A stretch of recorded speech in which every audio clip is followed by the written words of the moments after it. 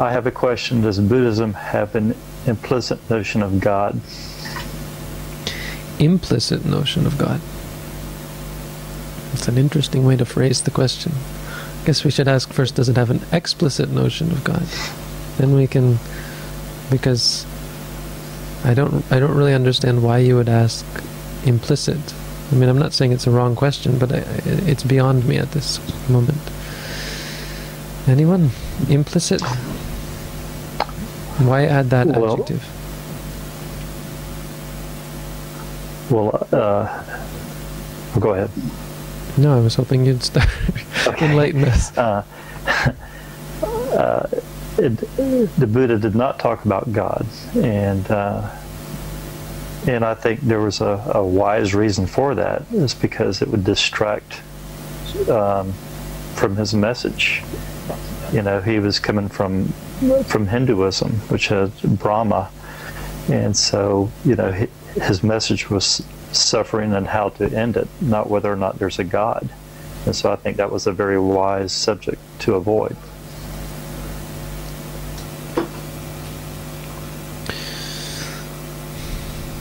Yes. But he didn't quite avoid it.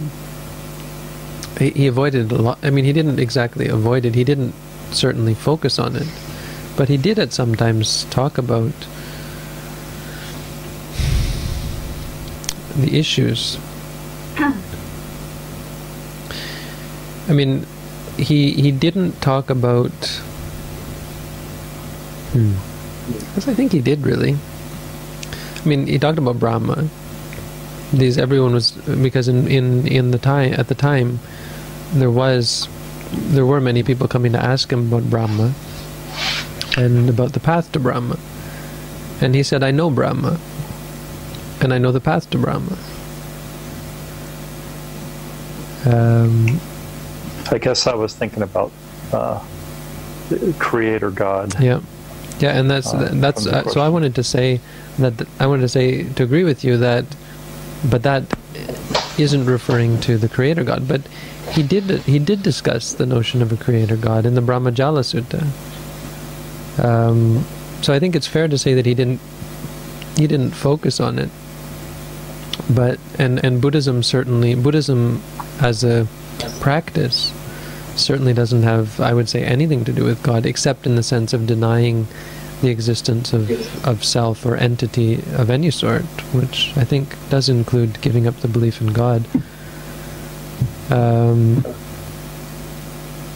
But he did at times, engage, according to the suttas, engage in the Brahmajala Sutta is an incredibly profound discussion of God, especially in the sense of being a creator. But there's a sutta where he talks about all the leaves on the trees and then the leaves that are in his hand, and say, what I'm sharing with you is, comparable to the leaves in my hands. What I know is like the leaves in the trees. Because it's helpful or not helpful, but I'm not completely of the view that it's useless to talk about God, because many people come to practice meditation, and not many, some people come to practice meditation and aren't able to because of their sense of security, their inability to let go. You have to be shaken to the core in order to really let go, and they're not going to be shaken because they have something that's permanent, something that's solid, something that's absolute, and that's God. So whether or not it's useful to confront them on it, it's certainly useful to find a way to help them to release their grasp of God. So you wouldn't find the Buddha often confronting people on this. So he talks about Brahma, and he talks, the way he does it is kind of, in the way only someone who is omniscient can, right? Or someone who is Superman like the Buddha. How he can say it, because we can't say this. We can't talk to the God people and say, yeah, I know God, I talk to him all the time, and he's actually just some guy up in heaven, because we don't. But the Buddha did, and he went to visit Brahma and so on, and he said, I used to be Brahma, and I remember that, and so on. So what that means to me is that he was able to help people to let go and see that it's, so what? So there's God. So what? It really doesn't have that much meaning, and that's how I've, how I've developed my approach to this and approach to people is to people who believe in God is to talk about how it's a part of the cycle, or it's a part of samsara. God is just a part of the mix. Yeah, so what if you go to heaven?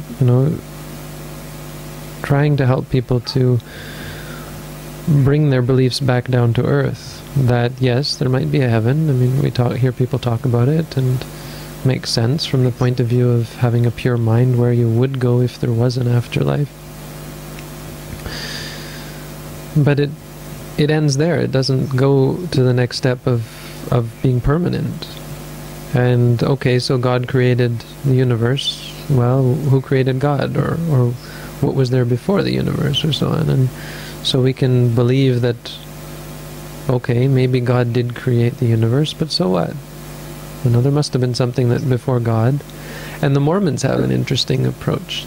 I think it's the Mormons. These Mormon kids came to visit me, and of course I invited them in and asked them all sorts of questions about Mormonism, and I grilled them, really, and they were so nice and really profoundly open-minded in a way that I think only Mormons can be. And they said that, I said, so how did God become God? And he said, you want to know my opinion? And I said, yes. And he said, well, I believe that God was just like us, and he had to work to become God. And I said, that's such a profound thing to say. I'm in agreement with you. These guys are really cool. So I gave them all my leftover alms food, and invited them back. And they didn't come back because I think they realized that I wasn't going to be converted, or I don't know, or maybe they have to go to everybody or something. They're only allowed to come once. They did come back to get the food because I gave it to them, and then we talked some more, and then they forgot it. So they came back the next day, and I gave them the food that I had the next day. Something like that. Nice guys. Anyway, certainly what you're saying is I don't mean to disagree with you, because it's an important thing to say, that forget about it. Let go of God. It's not the most important thing in your life. And it is for most people, for most theists, right? But best advice as an atheist Buddhist that we can give you is, let go. It's not really helping. It's not really going to solve your problems, answer your problems. It's just, it's just nice to cling to things, and it's nice to cling to things that are permanent. If only such a thing existed, but or just put it on the back burner. That's true. Something that's yeah. If people can do that, then they'll come to, as you said earlier, they'll come to see that, whether it's true or not for themselves. That's really an important thing. If you are not sure whether there's a God, or if you believe that there's a God and we're telling you that there's probably not a permanent and all omnipotent God out there, then maybe not even just on the back burner, but okay, put it out there and hold it out there, and then start practicing, and then you come back later and ask yourself whether that hypothesis, the God hypothesis, withstands the test. Because that's right. If your belief requires that you don't investigate, and it only works when you're afraid to investigate and afraid to learn about the way things really are, then it's pretty pathetic, and it's not really, that's where all the suffering comes from. As I said, from my point of view, these people have a lot of suffering from their clinging.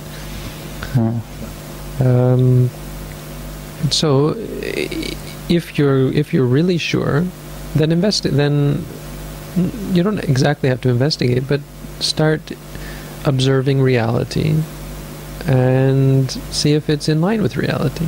Everything that's not in line with reality should be discarded, should be given up completely.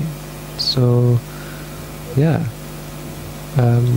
All of our views and beliefs should be treated in this way. You don't have to give them up.